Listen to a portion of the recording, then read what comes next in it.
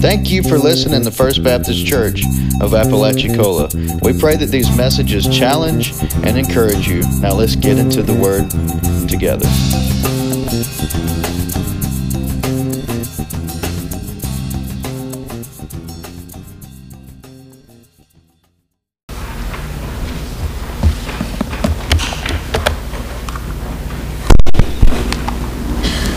Amen. I'm telling you, I'm already happy. And by the way, I do believe we have the makings of a quartet coming up soon. Brother Greg, that sounded pretty good basing there.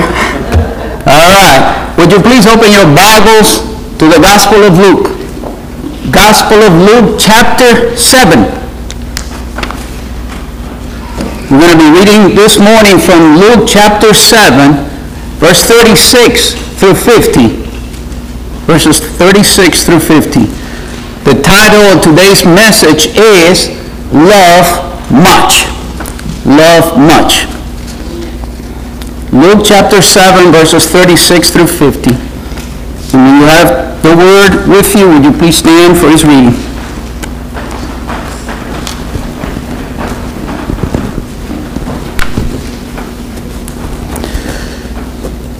One of the Pharisees asked him to eat with him.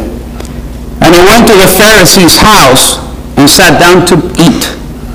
And behold, a woman in the city who was a sinner, when she knew that Jesus sat at the table in the Pharisee's house, brought an alabaster flask of fragrant oil and stood at his feet behind him weeping. And she began to wash his feet with her tears, and wiped them with the hair of her head. And she kissed his feet, and anointed them with the fragrant oil. Now when the Pharisee who had invited him saw this, he spoke to himself, saying, This man, if he were a prophet, would know who and what manner of woman this is who is touching him, for she is a sinner. And Jesus answered and said to him, Simon, I have something to say to you. And he said, Teacher, say it. There was a certain creditor who had two debtors. One owed 500 denarii and the other 50. And when they had nothing with which to repay, he freely forgave them both. Tell me therefore, which of them will love him more? Simon answered and said, I suppose the one whom he forgave more. And he said to him, You have rightly judged. Then he turned to the woman and said to Simon, Do you see this woman? I entered your house, you gave me no water for my feet, but she has washed my feet with her tears and wiped them with the hair of her head. You gave me no kiss, but this woman has not ceased to kiss my feet since the time I came in. You did not anoint my head with oil, but this woman has anointed my feet with fragrant oil. Therefore I say to you, her sins, which are many, are forgiven, for she loved much. But to whom little is forgiven, the same loves little. And he said to her, Your sins are forgiven. And those who sat at the table with him began to say to themselves, Who is this that even forgives sins? Then he said to the woman, Your faith has saved you. Go in peace. Father God, thank you so much for your word. I pray that you will bless this reading, Father, as you will bless the exposition of it, Father, through this your servant. I thank you, Father, for this morning. I thank you, Father, for the blessedness that we can have a talk with Jesus, and I will make it right. I pray, Father, that whatever is burdening us today, whatever problem, whatever ails, whatever bondage, I pray that you will bring your freedom, your love, your forgiveness, your salvation to it, your mighty deliverance and power, and that you will make it right. I pray for those who are able to come here today, Father, and for those who are homebound, I pray that you will be with them and that you will manifest your presence in their lives, as I pray that you will continue ministering to the families who have lost a loved one recently that have gone to be with you. We thank you for the blessed hope. We thank you, Father, for the ability to know your will and to stand fast in your word, Father, and in the power of your Spirit. May he be our teacher this morning. May he open our minds and hearts to receive that word. And I pray, Father, that you will magnify the name of Jesus above all. We thank you, we praise you for it. To you, O Lord, be the honor, the glory forever and ever, as I ask all of this in the blessed, holy, eternal name of Jesus. And the people of God say, amen. Please be seated.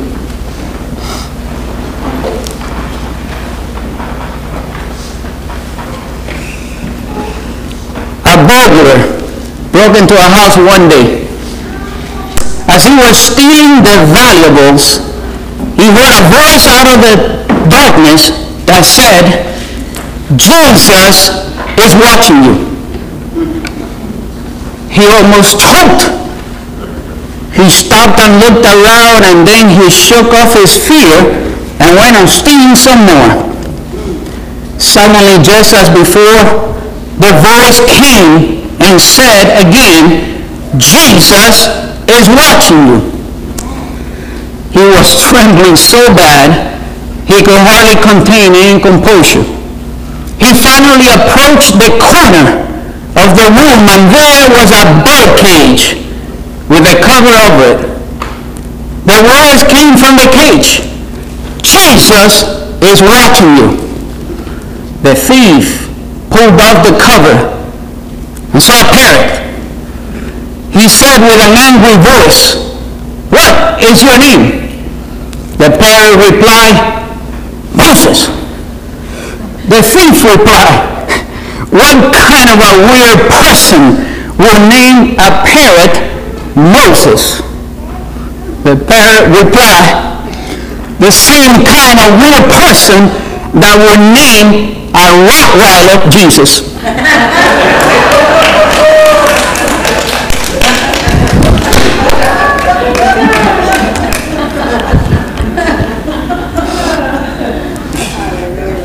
Praise God. And this brings me to this passage. And as I've been covering for several weeks now, I've been covering encounters that Jesus has had throughout the Gospels with different people. Today we come to another one. In this case, it is a powerful depiction of the forgiveness of God and the ability to save someone even from the deepest of sin and bring them unto salvation. In this passage, we will see three images of three persons.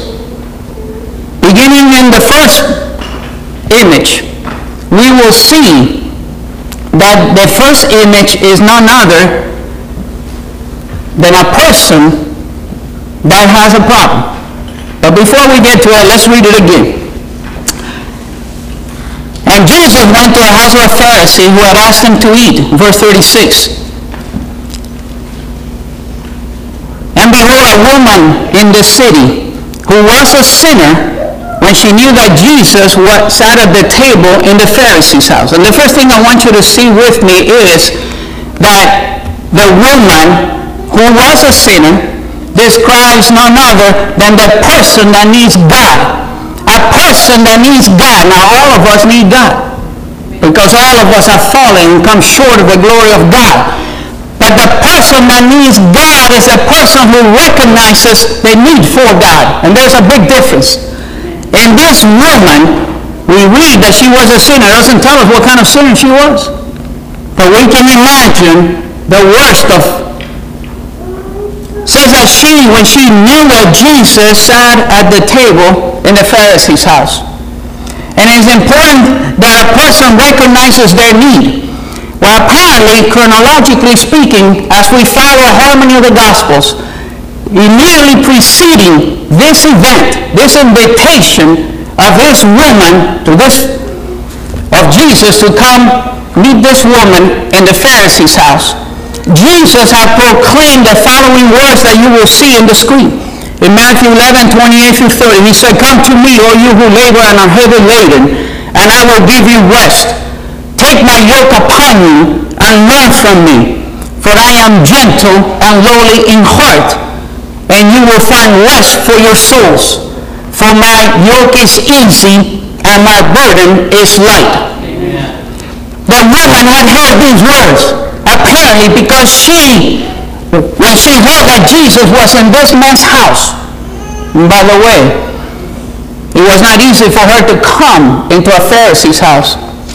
Pharisees, the most legalistic of people at the time when Jesus walked this earth, were full of self-righteousness and of rules and regulations. And the last thing they wanted is some sinful woman to come even close to their house. So this was not planned. But let's see a little more about this woman. It says that the Bible tells us she was a sinner. We can imagine what kind of sin she had, whether she was an adulteress, a prostitute, just a sinful woman. Or maybe she was married to a sinful man and by default she was a sinner. But she was definitely not welcome at this invitation. But the thing about this woman that we must all recognize is that she had recognized her need for God. Amen. She was a person that needed God and recognized it. Because God cannot help you unless you recognize that you need his help.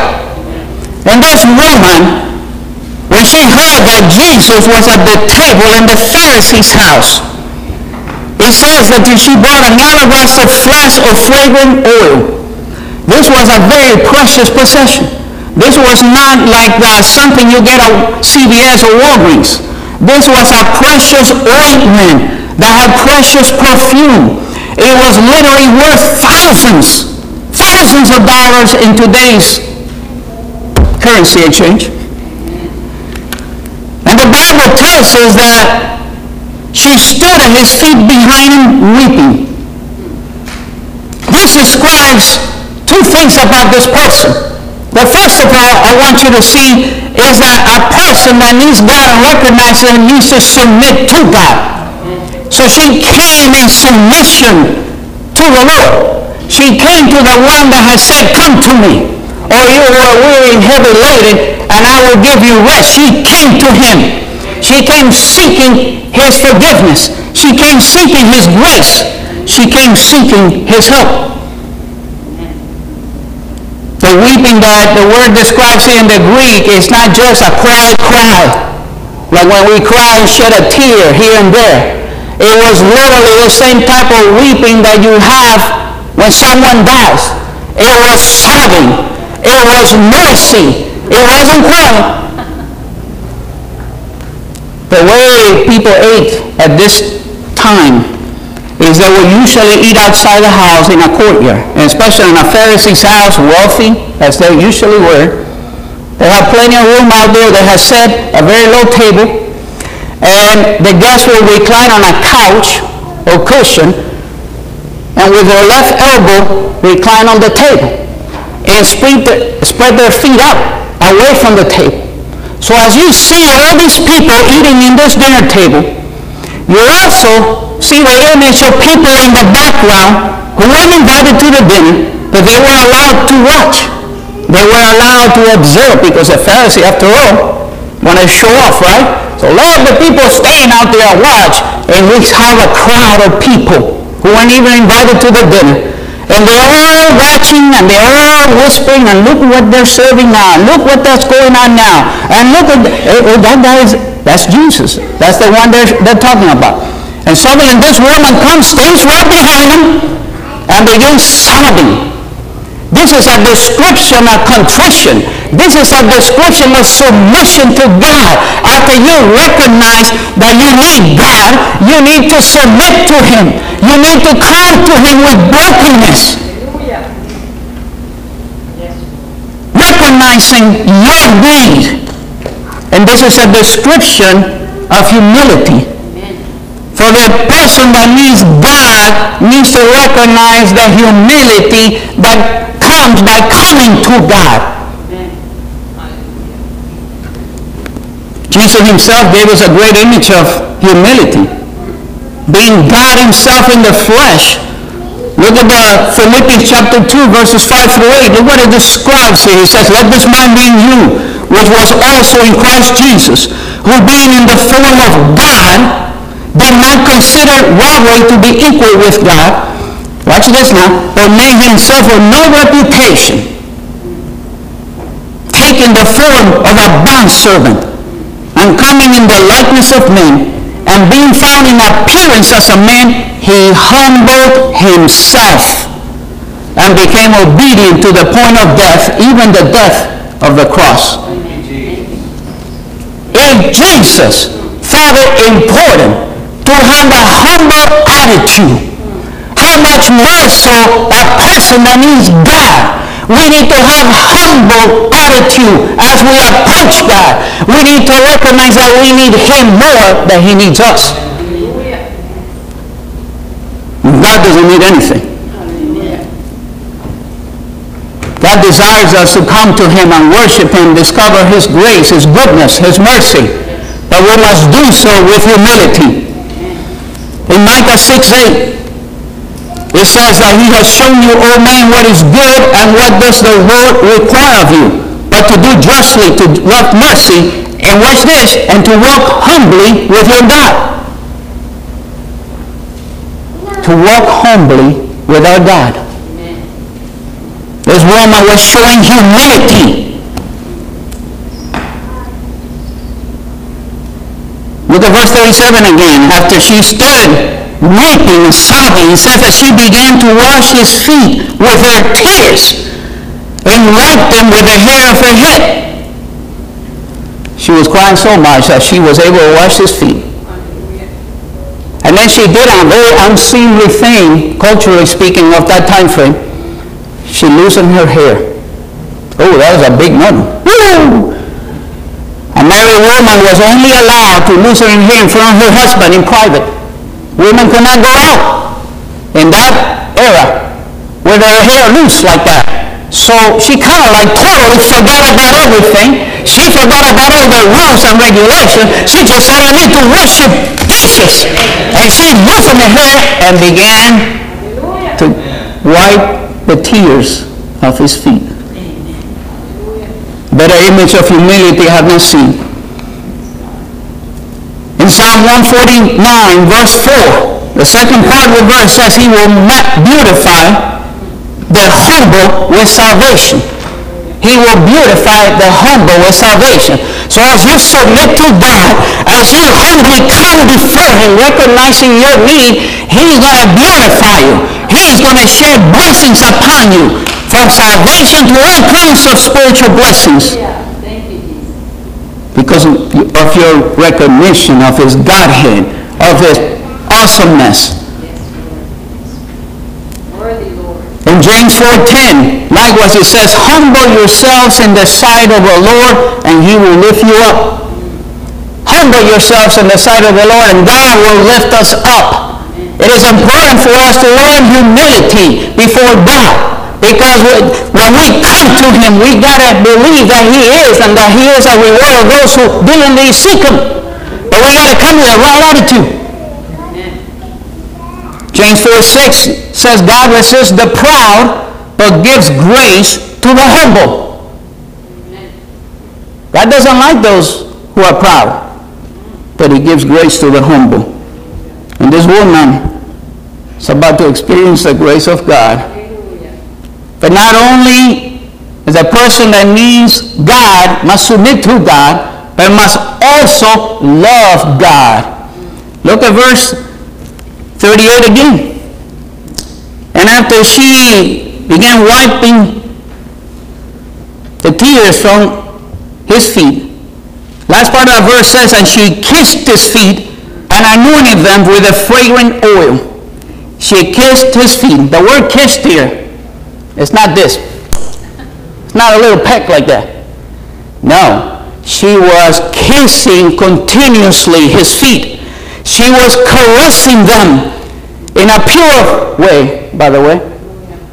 And then she anointed them with this precious, very expensive ointment. can see love for him. We can see how much he had come to love him. Because when God delivers you of your sins, you immediately recognize his goodness, his grace, his awesomeness, and you begin to love God. For we must love the Lord. We must love God. Jesus himself taught us this. In the Old Testament we read in the book of Deuteronomy chapter 10 verse 12 says, "And now Israel, what does the Lord your God require of you but to fear the Lord your God, to walk in all his ways," and watch this, "and to love him, to serve the Lord your God with all your heart and with all your soul." So from the beginning, God has been teaching humanity to love him. Because when we recognize that we need him, and as we come in submission to him, and we begin to experience his goodness, his grace, his forgiveness, we begin to have love towards him. And that love is evident. And that love is not secret. We don't hide it. You can't hide love. You show love. Love is an action word. How many times have husbands heard that from their wives? Amen? Can I hear an amen? Love is an action word. Jesus said the following in Mark chapter 12, verses 29 through 31. Jesus answered him and said, "The first of all the commandments is, Hear, O Israel, the Lord our God, the Lord is one. And you shall love the Lord your God with all your heart, and with all your soul, and with all your mind, and with all your strength.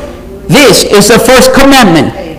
And the second like it is this, you shall love your neighbor as yourself.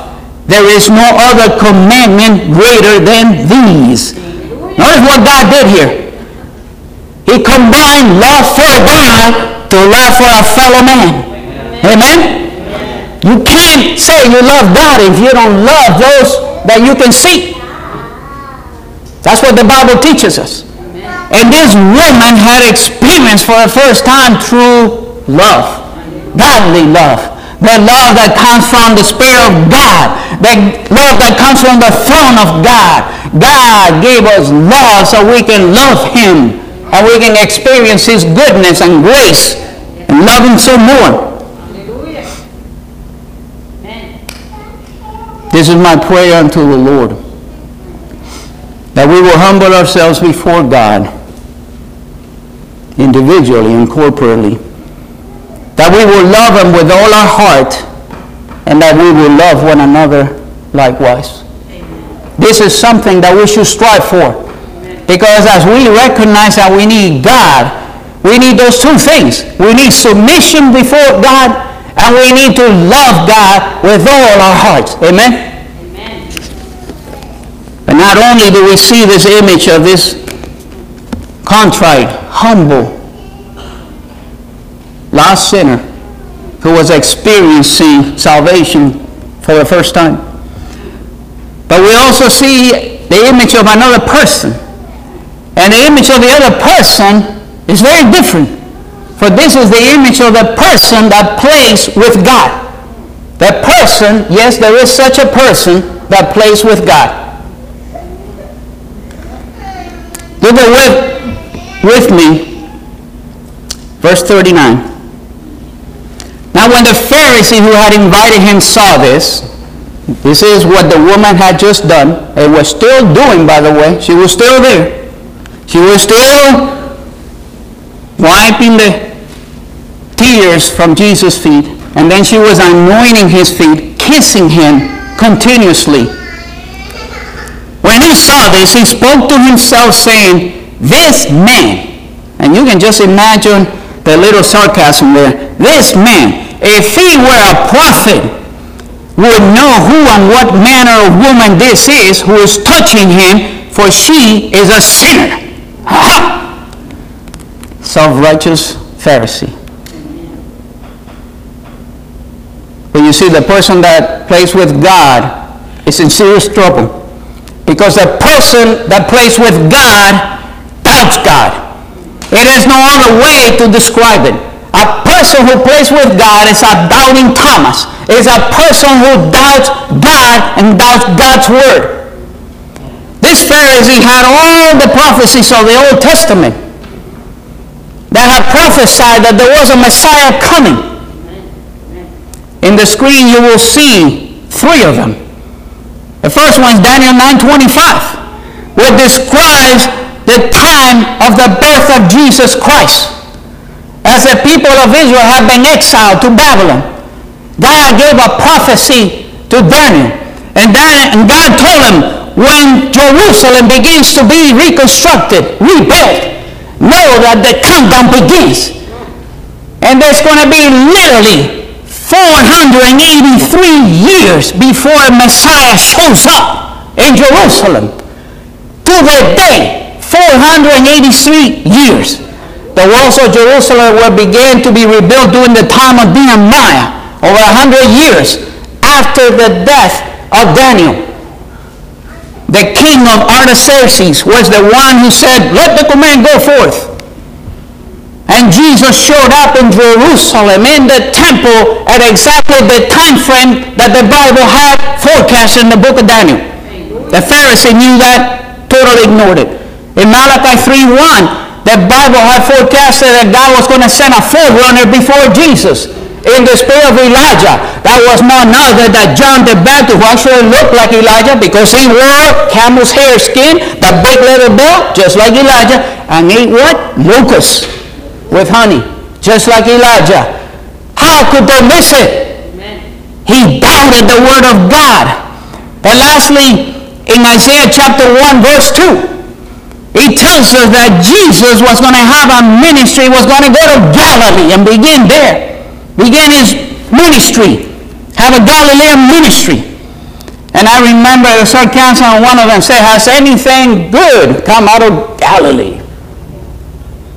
Come out of that place, the God-forsaken place of the Gentiles.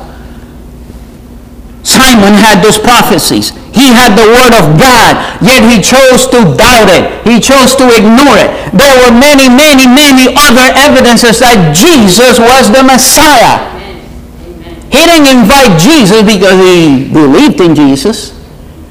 He invited Jesus because he was looking for a way to accuse him falsely, to slander him, to catch him on something.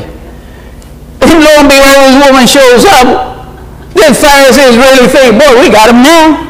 We got him now. If this man were a real prophet, he would know what kind of who is touching him.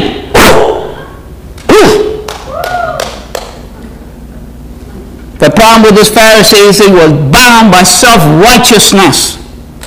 Bound by self-righteousness. Jesus describes this very same type in Matthew 23, verses 27 and 28. Where he said, woe to you, scribes and Pharisees, hypocrites, for you are like whitewashed tombs, which indeed appear beautiful outwardly, but inside full of dead men's bones and all uncleanness. Even so you also outwardly appear righteous to men, but inside you are full of hypocrisy and lawlessness. This is a self-righteous person. They look at everybody's fault except their own. They're the ones who go around accusing, slandering others, and saying bad things about others, and yet they never look at themselves. What a self-righteous hypocrite. That's what Jesus said. All of them were like that. In Luke chapter 16, verse 15, he also said this. Jesus said, and he said to them, you are those who justify yourselves before men, but God knows your hearts. For what is highly esteemed among men is an abomination in the sight of God. This is a great picture of what's going on in the world today. What the world believes is highly esteemed and is lifting up above all is an abomination to God. And we need to come back to reality as believers. We need to realize that self-righteousness is a pit dug by the devil to bring condemnation to a person and to keep him from experiencing the grace and salvation of God. For this Pharisee could not be reached by Jesus as long as he had that self-righteousness in him.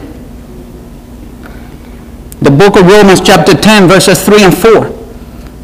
Romans 10, 3 and 4 says, "For they, being ignorant of God's righteousness and seeking to establish their own righteousness, have not submitted to the righteousness of God, for Christ is the end of the law for righteousness to everyone who believes." It says that they went about establishing their own righteousness. Jesus condemned them for having laws about everything, including tithe of cumin. Man, I love cumin with black beans. Could you imagine having to tithe for that? And yet ignore the weightier matters of the law, which justice, mercy, forgiveness. They were nitpickers. They were nitpicking the word of God and saying, I like this part, I don't like this. See the image today in the world? Oh, God is love. He loves everybody. But yet when it says something like, thus says the Lord, oh, we don't like that part. We don't like that part. You can't nitpick the word of God. You got to take it in totality as it is. It is a message of God to us. It is his handbook. It is the guide for us to get to him and to discover his person, his power, his grace, his forgiveness, his salvation. You know, at the end of the day, the foundation of self-righteousness is pride. It is the same thing that the devil had. The devil said, I will be like God. I will do this. I will do that. It's pride. And self-righteousness has a foundation of pride in it. In Proverbs chapter 16, verse 18, the Bible says, pride goes before destruction and a haughty spirit before a fall. So pride is dangerous in the life of a person. It's not like saying, well, I'm proud of this or I'm proud of that. It's having pride in you that keeps you from coming to God in submission. It keeps you from loving God. That keeps you from letting your hair down like this woman did. Pride will keep you from discovering and experiencing God in your life. I've literally seen people, their knuckles get white like this, grabbing onto the pews during an altar call, refusing to heed the voice of the Holy Spirit as it was calling them in their heart to come to Jesus. I've literally seen people do that. That's pride. Psalm 105 verse 5. Psalm 101 verse 5, it says, whoever secretly slanders his neighbor, him I will destroy. The one who has a haughty look and a proud heart, him I will not endure. God detests pride and self-righteousness. God cannot work where there is pride and self-righteousness in the life of a person. Pride needs to be kicked out. Pride needs to go the way of the trash bin. It has no place in our lives when it comes to discovering God and his power toward us who believe. In Galatians chapter 6, verses 3 and verse 7, it says, for if anyone thinks himself to be something when he is nothing, he deceives himself. And then verse 7, do not be deceived. God is not mocked, for whatever a man sows, that he will also reap. This Pharisee had definitely reaped what he had sown. And this is the beauty of it, that even though he was speaking to himself, and he was saying to himself, you know, hey, if this man were a prophet, he's thinking today, he's not saying that aloud. Remember, he's in a dinner here, Jesus right there. Little did he know, and little do people who think they can play with God know, that they can't fool God. Amen.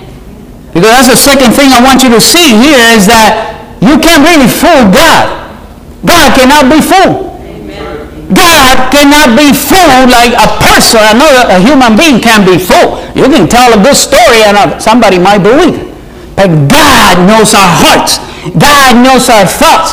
God knows exactly the motivation behind our actions. God cannot be fooled. So this is a beautiful part here. Jesus, verse 40. Look at verse 40. I love this part. And Jesus answered and said to him, Simon, I have something to say to you. Woo! Boy, I tell you what, I don't want to hear that from the Lord. Be careful what we think. Be careful what motivates us to do things, because God might say one day, I have something to say to you. Woo! You can just see it coming. Here it comes a 2x4 about to hit Simon in the gizzard. And then he gave him a parable. In this parable, he described a creditor and two people that had owed him money. It says that one, in verse 41, one owed him 500 denarii and the other 50. A denarii was a common day's wage at that time frame. It was a silver coin. 500 denarii is literally over a year and a half worth of pay. It's a lot of money. All right? We can live a lot for 500 denarii back then. While the other one only owed 50. Under 2 months worth. So Jesus says that he could repay, verse 42, so he freely forgave both of them. The word freely forgave literally means he wanted to forgive. He was desirous to forgive. So he freely forgave. That means he wanted to forgive and forgave them both. Now Jesus asked the question to Simon, therefore tell me, which of them will love him more? Which of them? Well, Simon wasn't as stupid as he looked. He said, Simon answered and said, I suppose the one who he forgave more. And by the way, you can read the sarcasm there when he said, I suppose. I suppose the one who he forgave more. And Jesus said to him, you have rightly judged. And then comes the 2x4. Then Jesus turns to the woman. She's still kissing, anointing his feet. She's right there. And he turns to her, but directs his words to Simon. In verse 44, he says, do you see this woman? I entered your house, you gave me no water for my feet. It was customary back then to have a servant wash a guest's feet, especially a guest of honor. It was a big faux pas. That's a fancy word for a big insult, right? Not to do it. He didn't do it. Back then, people wore sandals. So feet can get right, and then roads weren't paved necessarily. So they could get very filthy with dirt and grime. And Jesus had taken off his sandals because they would take off their sandals at the entrance to the house and walk barefooted to the dinner table. And they were, as their feet went out, you can there see his dirty feet, soiled by dirt and grime. And with her hair, that woman cleaned them. But he said, but she has washed my feet with her tears and wiped them with the hair of her head. And then he said in verse 45, you gave me no kiss. But this woman has not ceased to kiss my feet since the time I came in. It was customary to greet a person with a kiss. That's a welcoming gesture. And even today in that part of the world, it's still customary. He didn't do that. You didn't anoint my head with oil, but this woman has anointed my feet with fragrant oil. Therefore I say to you, her sins, which are many. So Jesus wasn't ignoring her sins. Jesus knew. Which are many, are forgiven. For she loved much. But to whom little is forgiven, the same loves little. Her love did not bring forgiveness. The forgiveness of God brought love. And that is something to remember. When you experience the forgiveness of God, God sheds His love upon you, and suddenly that love comes out and you love Him more.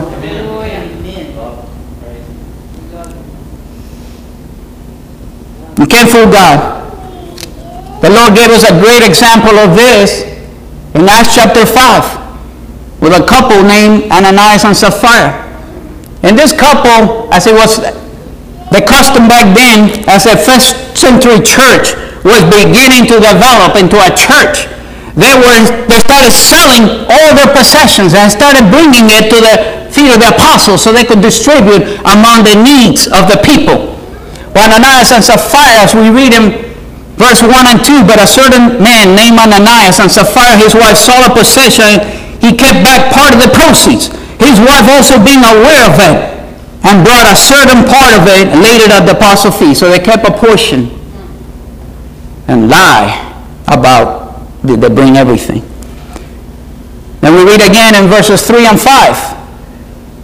But Peter said, Ananias, why has Satan filled your heart to lie to the Holy Spirit and keep back part of the price of the land for yourself? While it remained, was it not your own? And after it was sold, was it not in your own control?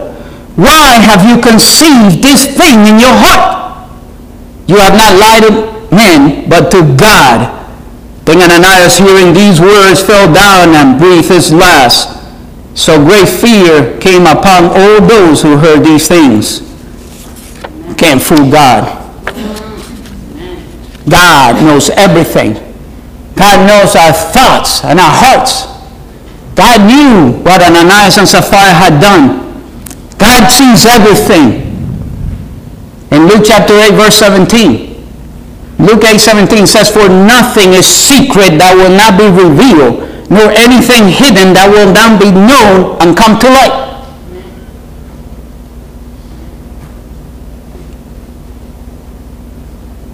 Nothing is secret. Did you know that? It's going to come to light. If God doesn't bring holiness and purity and godliness into our hearts, if that doesn't motivate us to be a holy people unto God,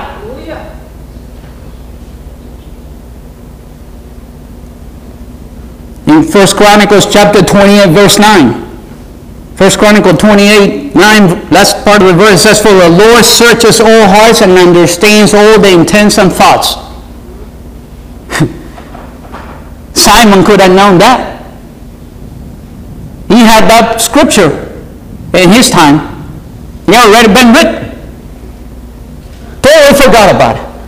If this man were a prophet, he would know that. Can't fool God. Hallelujah. Jesus knew exactly what he was thinking. And before he finished thinking it, Jesus, boom, said, I have something to say to you. David declared it well, by the way, in Psalm 139, verses 7 and 8. Psalm 139, 7 and 8, where he said, where can I go from your spirit? Where can I flee from your presence? If I ascend into heaven, you are there. If I make my bed in hell, behold, you are there. There is no place in this universe that God is not there. And there is nothing that God cannot see, nor hear, nor perceive, nor understand. Even in our own hearts and in our own mind. There's no secret. Can't fool God. And just a word of warning to us who had come to saving knowledge of Jesus Christ. In 2 Corinthians chapter 5, verse 10. In 2 Corinthians 5:10 it says, for we must all appear before the judgment seat of Christ. Notice it says judgment seat. That's not about our salvation, whether we get to stay or not. That's about our rewards. To see whether we're going to be rewarded for anything or not.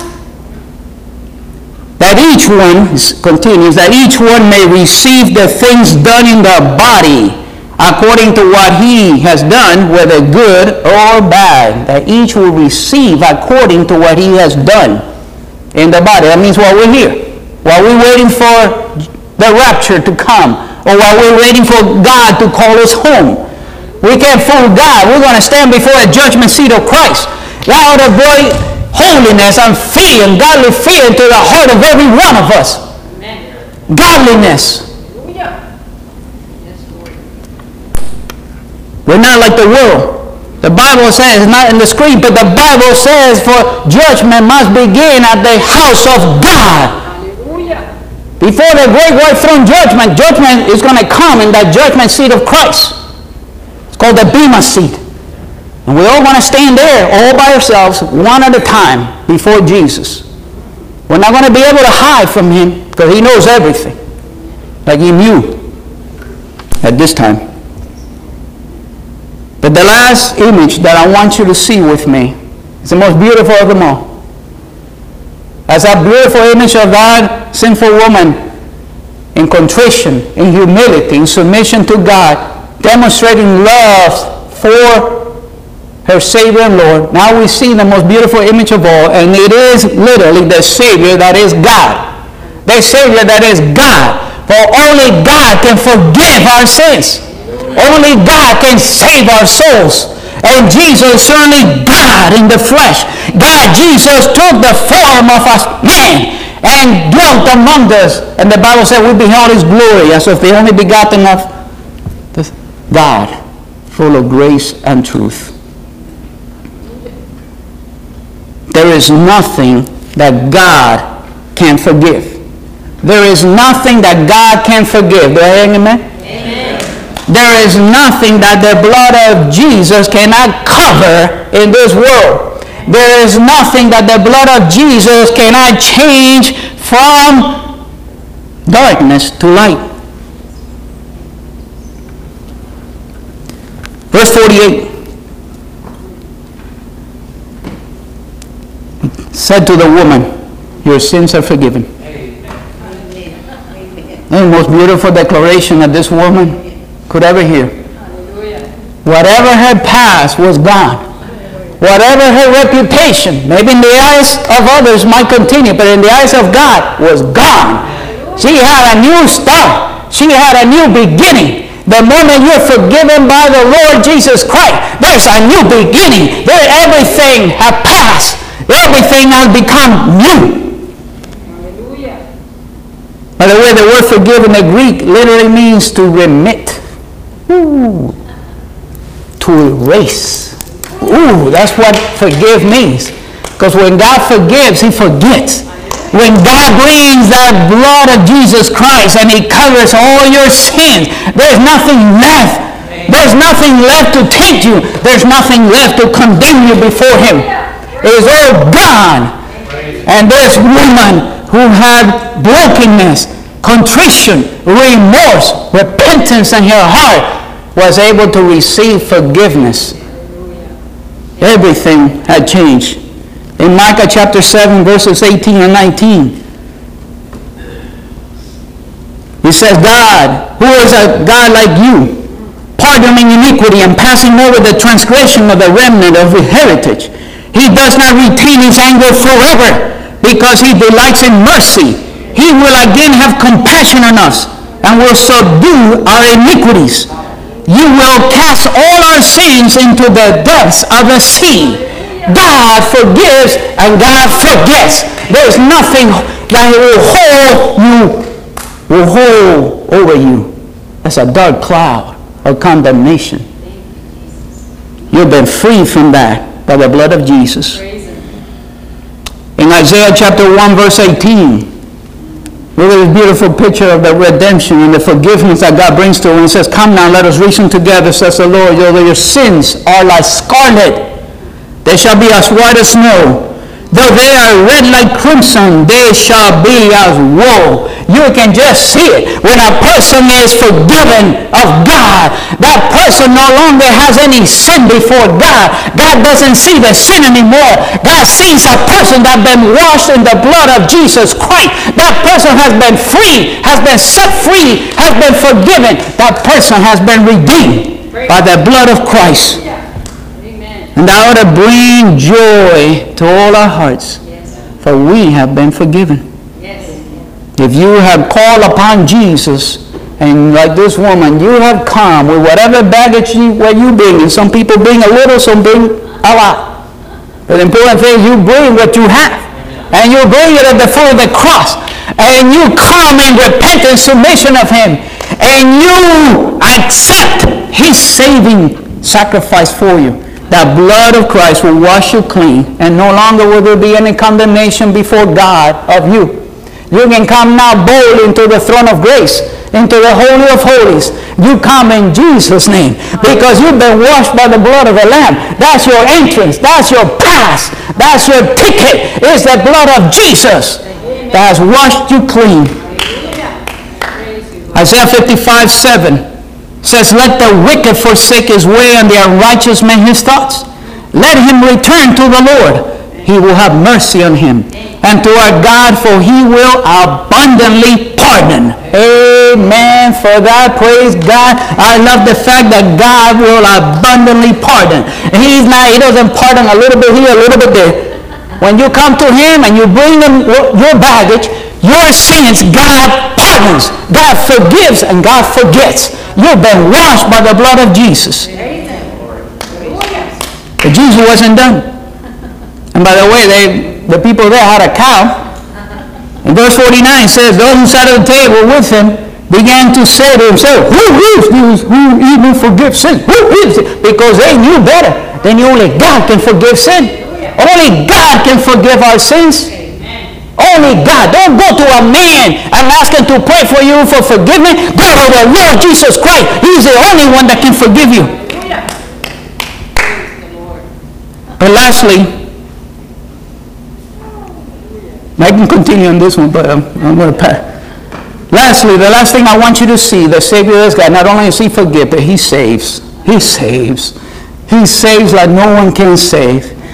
He looked at this woman again. He said to her, your faith has saved you. Go in peace. Now, we've heard this before. Notice that he didn't say your love for me, your washing me, your service of me. He said what? Your faith. Your faith in him. She has put her faith in Christ. When she came sobbing, when she came doing all those things, she said, I am grabbing a hold of the Messiah. I am grabbing a hold of the only one that can forgive my sins, Jesus Christ. So Jesus said, your faith has saved you. That's what saves us, is our faith. Faith in Christ.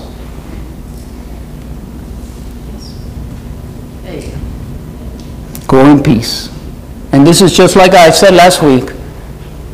Go in my peace. Come into my peace. Because the moment you're saved, you come into the peace of Jesus Christ. You can go through any storm in this world, any trial, any tribulation. You can have peace in the midst of that storm because that's what salvation brings to us. It brings us the peace of Christ.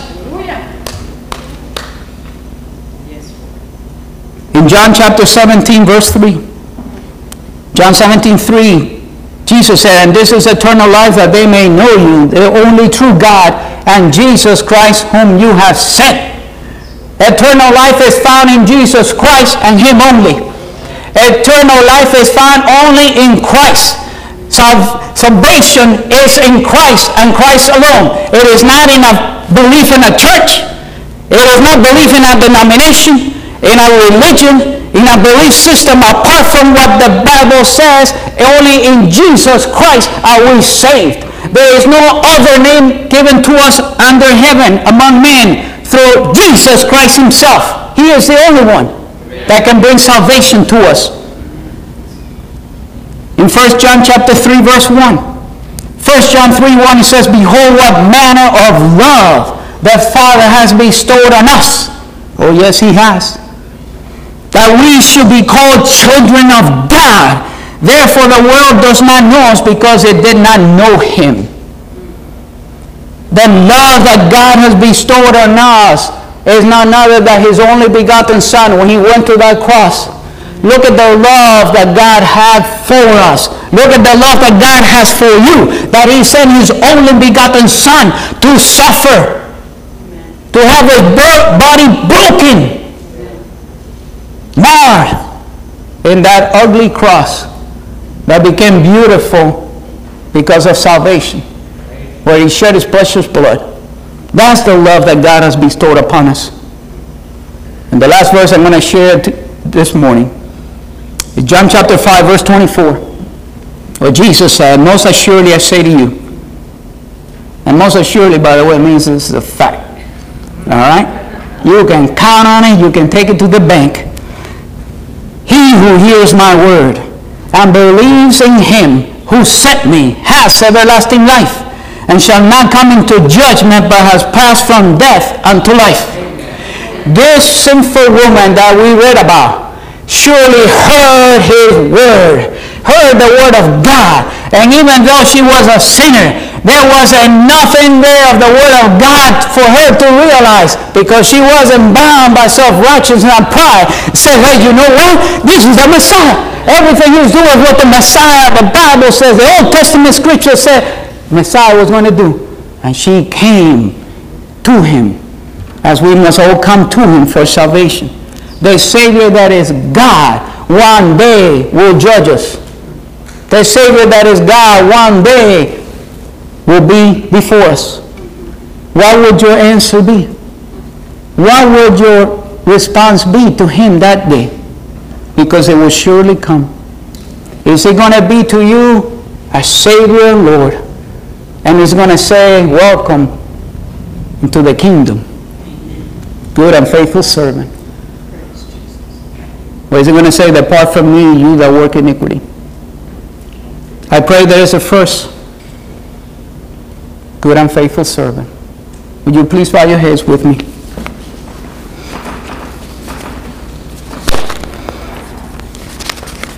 And as we ponder these words that the Lord has given us today, I pray that the Holy Spirit will speak to your heart, will allow you to see your state before God today. If there is anything that you need to confess before him, then do so during this time of prayer.